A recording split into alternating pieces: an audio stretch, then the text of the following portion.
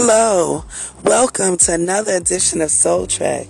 And I'm your gracious host, Anasha. Let's get into it. Today, I want to talk about one of my prayers. And one of my prayers has been how to pray, right? I'm having a prayer about how to pray. And the reason why that came about is because, I'm constantly thinking about ways in which I can grow in all areas.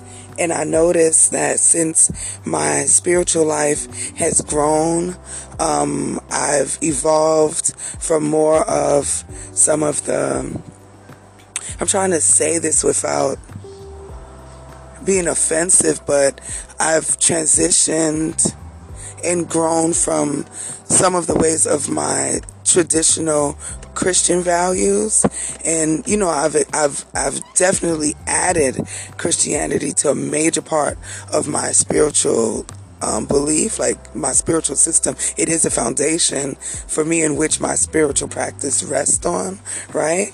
But one of the things I've been thinking about as I've grown is prayer. When I was really into the church, there's a way that you pray. The scriptures come a certain way. There's an energy. It's almost like it's a teaching, right? I mean, you watch the pastors pray, you hear the people in the church. It becomes like a schooling in a way, and there's a way to do it. I don't know if this resonates with anybody, but that's the thing. That's the thing I've always felt, and it's been my observation. So now I've asked, and I've walked this way for quite some time now, but one of the things I've asked about is like, how am I ensuring that my prayer life has been elevated? Like, what does prayer look like?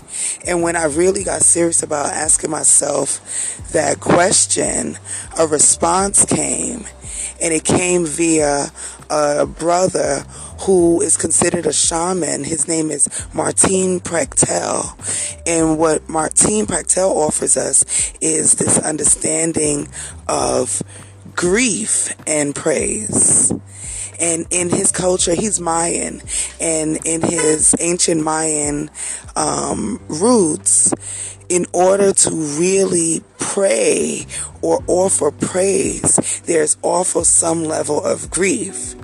And what he simply means by that is in showing and offering gratitude for the things that you love and all the things that you're asking for, right? There's also a level of understanding that the absence of it is also a potential that is real.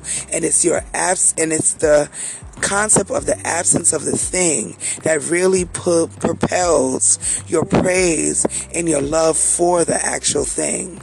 So when I pray for my husband and when I pray for my children, I'm also literally holding on to the fact that they could not be. And there's a level of gratitude for that.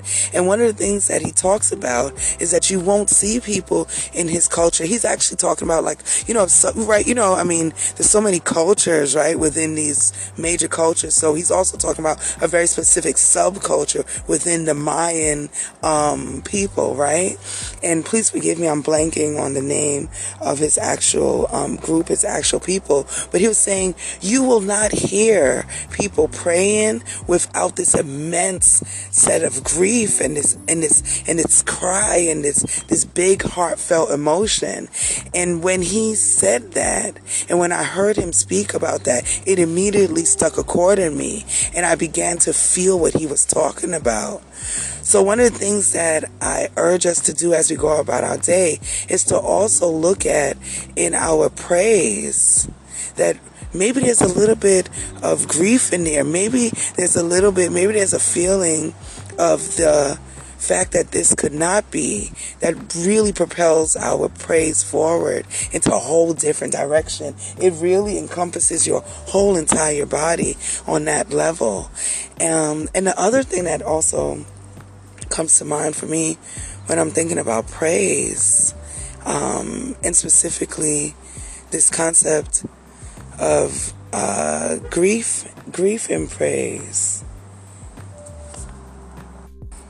it also reminds me of the power and the healing wisdom that is wrapped up in our tears.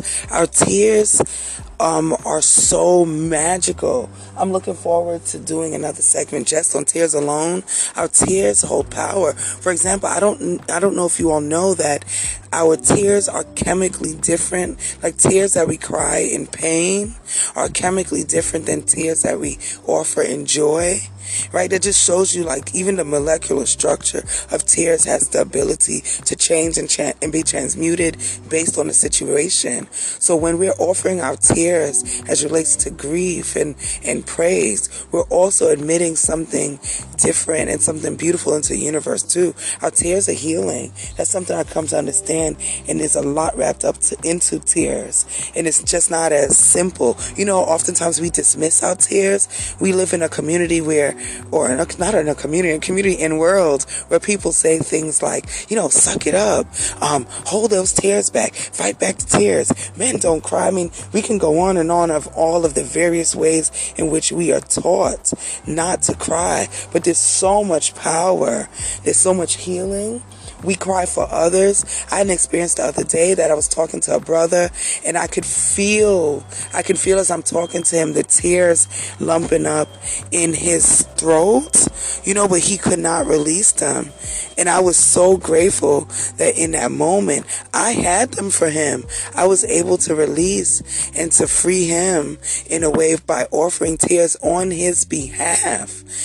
In a lot of cultures, I know, for example, in St. Lucia, this is part of our culture. This is a part of culture in many African communities. People hire professional weepers. They hire people to come to funerals to cry. It is said if tears are not released in a certain way, the ancestors and their spirits cannot leave this plane of existence. We often cry. So at people's funerals, the tears are also beautiful because it helps the ancestors move on. So our tears are powerful, y'all. Tears are powerful. So one of the things that I'm urging you all to do as you go about your day today, to think about, think about what I'm saying about grief and praise, and see when you pray next time, and when you're asking for something, or when you're thinking about somebody, imagine just holding just slightly all of the things that they bring to your life and what the absence of them would be, and see if that propels your prayer forward in a different way.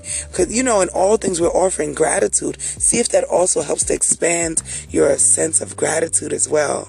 I'm so enriched and so blessed by being able to just share what's on my heart with you all. So thank you for listening. Thank you for being. Thank you for just choosing to wake up in this day and be the fullness of yourself. That's all we're ever asked to do, is to show up as who we truly are. I love you, and as always, love, peace, and infinite blessings to you all.